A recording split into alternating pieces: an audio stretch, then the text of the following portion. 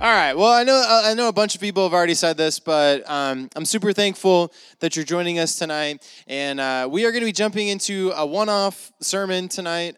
We are kind of in between series. We just finished about 6 weeks in the book of Psalms, and hope that you enjoyed that, and hope that especially the last couple of weeks, maybe brought peace to you. And last week, as we had a time, was that last week that we had a time of prayer at the end of the sermon? Was that last week? Was that 2 weeks ago? Oh my gosh, timelines, it's so crazy. Okay, so we hope that just the last couple weeks have brought peace to you as we looked through Psalm 23. And so we're going to do a one-off sermon today in Galatians. So if you want to grab your Bibles, turn to Galatians chapter 5. We're going to be reading verses 13 through 26, and we're going to study that and look at it and see how it applies to us.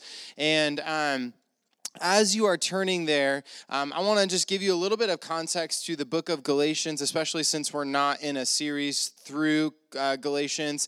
So what we know as the book of Galatians, it was a letter written by the Apostle Paul to a group of Christians in the region of Galatia. The central theme of this letter was Paul talking to these Christians about the liberty and freedom that the Christian experiences when they surrender their life to Jesus. These believers in Galatia, they struggled with the reality that faith in Jesus comes by faith and not by works. Another struggle they were facing was the abuse of their freedom in Christ. They viewed their freedom in Christ as a license to do whatever they wanted because, quote, they could just ask for forgiveness. I think all of humanity who has, or everyone who has experienced a Christian faith or even dove into the Christian faith at all has probably thought that at one point or another. So if I give my life to Jesus, I can kind of just do whatever I want then and just ask for forgiveness.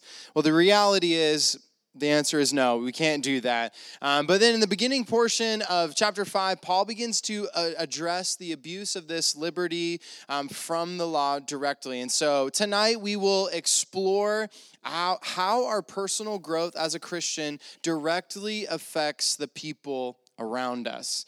So the things that we think, the things that we say, the things that we do affect the people around us. And so we're going to talk a little bit more about that. So would you stand with me as Carson comes? Carson is going to read our text, Galatians chapter 5, verses 13 through 16. If you are on the YouVersion Bible app on your phone, you can find the passage there as well as a place for you to take notes.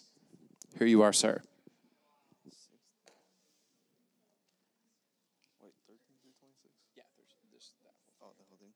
You, my brothers and sisters, were called to be free, but do not use your freedom to indulge the flesh. Rather, serve one another humbly in love. For the entire law is fulfilled in keeping this one command. Love your neighbor as yourself. If you bite and devour each other, watch out, or you will be destroyed by each other. So I say, walk by the Spirit, and you will not gratify the desires of the flesh. For the flesh desires what is contrary to the Spirit, and the Spirit what is contrary to the flesh. They are in conflict with each other, so that you are not to do whatever you want. But if you are led by the Spirit, you are not under the law. The acts of the flesh are vicious, sexual immorality, impurity, and debauchery, idolatry and witchcraft, hatred, discord, jealousy, fits of rage, selfish ambition, dissensions,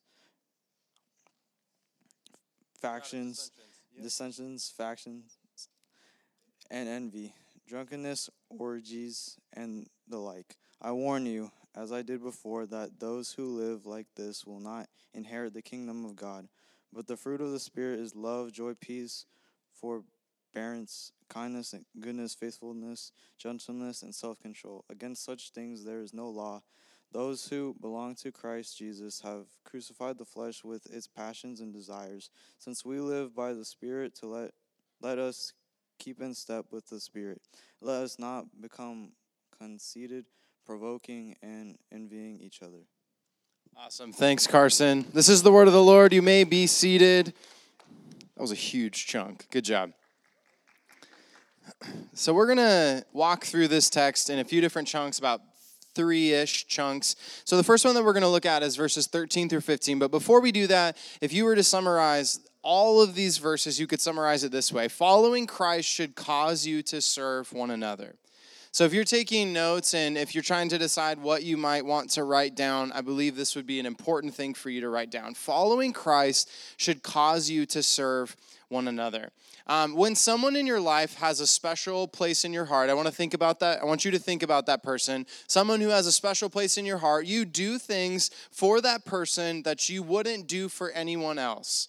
The first example I want to give you is just the other night, Megan made dinner, and it was the next day, and I was going to eat it for lunch, and it was really good. I wasn't home for that night to eat it, and so she had her portion of it, and what was left was my portion, and I was heating it up, and she was talking about how she was really excited to eat it, or wished that she could have it, and I was like, you know what, Megan, you can totally have it, and it totally made her day, and she loved it, and I really wanted it, and I would never do that for like anyone else, okay? Just so you know, you're not getting my food that I'm looking forward to. But I love Megan deeply, and so I will sacrifice leftovers that I am enjoying because I know that she'll enjoy them as well. And then when it comes to like activities, like you wouldn't do something that you don't want to do unless that person, what? Has a special place in your heart. So I want to ask you, what is like an activity or something that you would never do unless like someone that you love or, you know, has a special place in your heart would ask you to do? Like you wouldn't do it unless they are the person asking you. Yeah. Go shooting, like guns? Okay. Yeah, there you go. Yeah, Anna. Last chicken nugget. Okay, here's a follow-up question. McDonald's or Burger King chicken nuggets? Neither? Okay. What? Ooh, that's a good answer. Okay, yeah. Huh? Clean your room. Who's the person who is going to do it with you? Oh, okay. Yeah. I got you. Tristan, what were you going to say? Oh, okay. Cool. Sounds good. Yeah, go for it. School? Good answer. Yeah. Huh? Getting up early to see the sunrise, or just in general. Yeah. Allie, did you have your? Skydive. Okay. Who would be the person that I would have to ask you?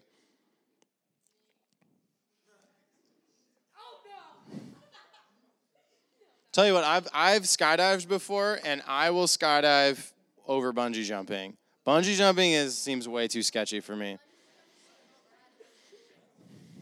I don't know. That's usually where they do it, I feel like. No, but these are good things for us to think about. So if someone that you love asks you to do something or like an activity or something like that, you will probably say yes to them. But if it's some rando, or if I tell you, hey, go clean your room, or hey, go skydiving with me, like you probably wouldn't do those things. And our text says that as a follower of Christ, you experience freedom, but that freedom should not cause you not to love one another. So that love for a person causes you to do and not to do certain things. And in this context of Galatians chapter 5, your love is expressed through serving one another, as verse 13 says, humbly in love. And this is the opposite of what you naturally desire as a human being. The opposite of serving one another humbly in love is to live for yourself. When you are guided by selfishness, your motivation is to do what is best for you. You think about others last, and you don't consider how your actions, attitudes, or words might affect others. And the original audience this letter was written to struggled to grasp the reality that they had received freedom from their sin, but this freedom did not give them the right to do whatever, as I've said before. Paul reminds them to submit their desires, to submit their will and life to the Holy Spirit. They were to be guided by the Holy Spirit to live a life that is holy and set apart. And this was how they could love God and love the people around them. And so Paul continues on this topic of gratifying yourself and how to combat this selfishness. Verse 16, he says, "So I say, walk by the Spirit, and you will not gratify the desires of the flesh. For the flesh desires what is contrary to the Spirit, and the Spirit what is contrary to the flesh. They are in conflict with each other, so that you are not to do whatever you want. But if you are led by the Spirit, you are not under the law." So this is about the believer's desires being at war with one another. He's saying that if you walk by the Spirit, you will not gratify the desires of the flesh. That's what he says in verse 16. So, naturally, how we're studying our Bible, we have to ask ourselves the question, what are the desires of the flesh? Is he talking about specific things? And in this context, he is talking about specific things. So verses 19 through 21, he says, "The acts of the flesh are obvious: sexual immorality, impurity and debauchery, idolatry and witchcraft, hatred, discord, jealousy, fits of rage, selfish ambition, dissensions, factions, and envy, drunkenness, orgies, and the like." This is really important. These three words are very important. And the like. "I warn you, as I did before," so this is not the first time that these people have heard this, "that those who live like this will not inherit the kingdom of God." So Paul gives a list of things that result from living by our fleshly desires, being led and driven by our fleshly desires. And this list by no means is exhaustive. It's not the end-all, be-all. Hence in verse 21 why he says, "and the like." These aren't the only works of the flesh, but give a starting point for the reader to see what God sees as important for the believer to flee from. And this list can kind of be broken up into like 4 categories. And these categories aren't perfect, but they're close. Verse 19, he lists a couple sexual sins. The next one in verse 20, he kind of lists religious sins. The third one is this group is kind of like people sins. Then the last group is social sin. And so this is what we're going to do. We're going to break down these different categories a little bit. So the first category, sexual sin. In verse 19. So he lists, the first thing he lists is sexual immorality. And this is a broad term to describe any sexual activity outside of the context of a biblically designed marriage. If you were to look at the original language that we translate sexual immorality, that is kind of the definition that you will gather. The next thing that he talks about is impurity. This is another broad term to reference or refer to moral impurity. And this word could include pornography, inappropriate sexual talk, or the like. The last one that he talks about is debauchery. It's not usually a word that we use very often. But it's describing an open and shameless life of sin, specifically in the area of sexual sin. And so then he moves on to this next group, kind of these, quote, religious sins. In verse 20, the first one, idolatry. It's worshiping other gods or placing other things or people in the place that God should be. It is things or people that are receiving the full allegiance of you as a person. And the next thing that he talks about and he lists is witchcraft.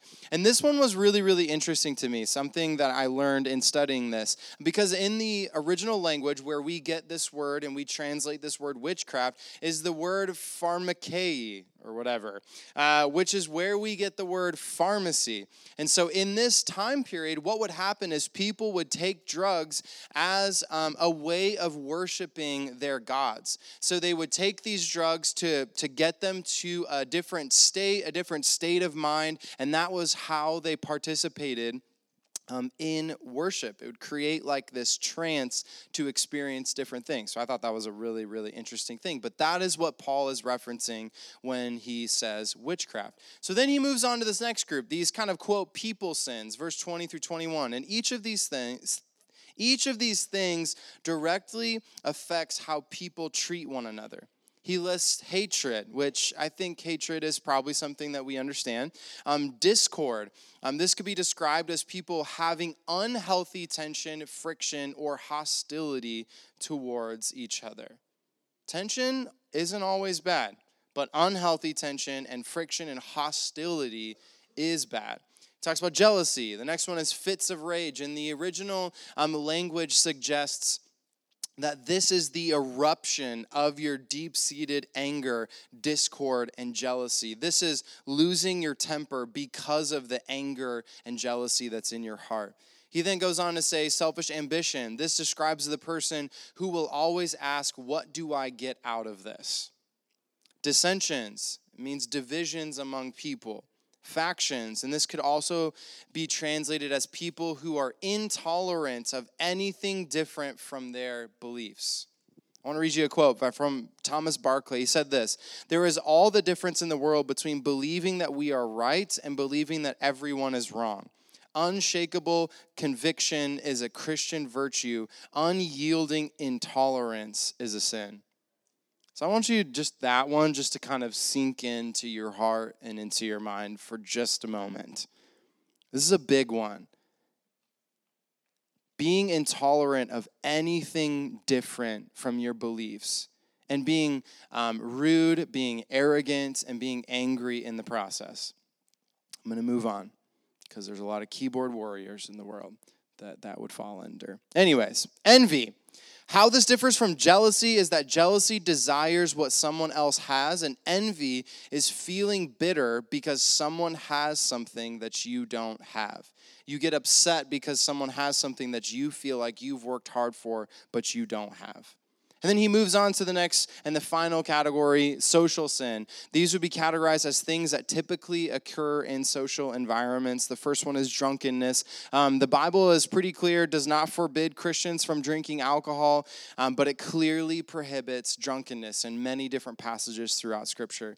And then the last one was orgies. The original language suggests that Paul was referencing common parties that would take place in the Roman world. And one commentator said this: "Such parties were wild, alcohol-fueled events featuring all sorts of inappropriate sexual behavior, excessive eating and drinking, wild dancing, and sexual immorality, sometimes as part of the worship of pagan gods." And as I said a few moments ago, this is not an exhaustive list by any means, but it's rather a starting point to point out how the desires of the flesh can be seen in a person's life. And maybe for you, you look at that list and maybe there was a couple other things that popped into your head of how we are being driven, maybe how you are being driven not by the desires of the Spirit, but the desires of the flesh. And at the end of verse 21, Paul says something that can be a little confusing. He says, "I warn you, as I did before, that those who live like this," speaking of the being driven by the desires of the flesh, he says that those who live like this will not inherit the kingdom of God. And so as you read this, you might ask this question: if a person commits any of these sins, can they be a Christian? Maybe you've asked a question to yourself similar to that. And I want to say it's a really valid question, and we're going to briefly explore that. Paul said in verse 17 that our fleshly desires and the desires of the Spirit are at war with one another. There will be times when you give in to the desires of the flesh. The Bible clearly states that as Christians, you will continue to struggle with sin as a believer. And the difference lies with whether or not you are repentant of that sin. Because the reality is this: we are imperfect, and there will be times when, as a Christian, you choose to do something that is contrary to what honors Christ. And so the person that Paul is referencing is a person who continually chooses to sin. Continually choosing to sin is unrepentant and has no change of heart. They have not allowed the Holy Spirit to sanctify and transform them into God's likeness. And so, a Christian can struggle with these sins, but we must look at our motivation in one, committing those sins, and asking the question, are we repentant of those sins? And remember the context of this passage. It's not, well, I can do these things and just ask for forgiveness and be okay, because that's not what we can do. And so, but realizing that we are human beings who are sinful and we are imperfect and we will struggle with these things. Okay, so now Paul will show what being driven by the desires of the Spirit looks like. And this is a passage that maybe many of you have heard before. 22 through 26 says, "But the fruit of the Spirit is love. It's joy, peace, forbearance, also known as patience, kindness, goodness, faithfulness, gentleness, and self-control. Against such things there is no law. Those who belong to Christ Jesus have crucified the flesh with its passions and desires. Since we live by the Spirit, let us keep in step with the Spirit. Let us not become conceited, provoked, and envying each other. So what's important to note here, that Paul says these things are the fruit of the Spirit. This is something new to me that I've never known before. Notice that fruit is not plural. It is not the fruits of the Spirit. It is the fruit of the Spirit. So he means that the Christian being sanctified and transformed by the Holy Spirit does not just exemplify one of these things. As the believer is changed and transformed, this group of fruit is displayed in the life of a Christian. So as a follower of Jesus devotes themselves to the work of the Spirit, their life changes from the inside out. The person who is being transformed displays all of these things. The follower of Jesus embodies love. The original word translated for love means to sacrificially and selflessly love one another. This type of love is a person's decision, not a feeling that they feel. The follower of Jesus embodies joy. And the joy that Paul is referencing is not based on outside circumstances, but on the reality that they are in Christ and he holds them together no matter what. The follower of Jesus embodies peace. As Philippians 4 verse 7 says, the believer's peace does not come from the things going right, but from knowing who is with you as a believer. The follower of Jesus embodies patience. Martin Luther said this. He said, patience is that quality which enables a person to bear adversity, injury, reproach, and makes them patient to wait for the improvement of those who have done him wrong. To withstand his continued assaults, we must patiently wait for the devil to get tired of his game. Kindness and goodness. The follower of Jesus embodies faithfulness. A faithful believer is trustworthy and consistent with people and God. They are gentle. And this also marks a person who is submissive to the word of God and humbly carries themselves. And then Paul finally says this, being self-controlled. And in this context, Paul is referring to self-control mainly in the resisting of the desires of the flesh by the work of the Spirit. However, self-control obviously plays into so many different areas of the believer's life. But I want to ask a question, two questions as we conclude this sermon, and they're this. Is your life led by the Spirit? Does your life display the fruit of the Spirit? And does that cause you to serve others? Because as we look at our text, that's what this text is asking of us. It's what it's teaching us. And so I want to leave you with a big idea, and then we're going to go into our small groups. It's this. The Holy Spirit working in a believer produces transformation. As a believer submits themselves to the work of the Spirit in their heart, it produces transformation, not just in them personally, but in the way that they interact with people, the way that they treat people, and the way that they speak to people. And so we're going to go into our small groups. We're going to walk through some questions of how to put this into practice, how to process this on a personal level, but also on a corporate level, and how we can embody this as a people and as a church. And when you are finished, your small group leader will dismiss you. We do have snacks tonight, and so we're pretty excited about that. Yeah. So guys are in the back of the room, girls are in the front, high school is on this side, middle school is on this side.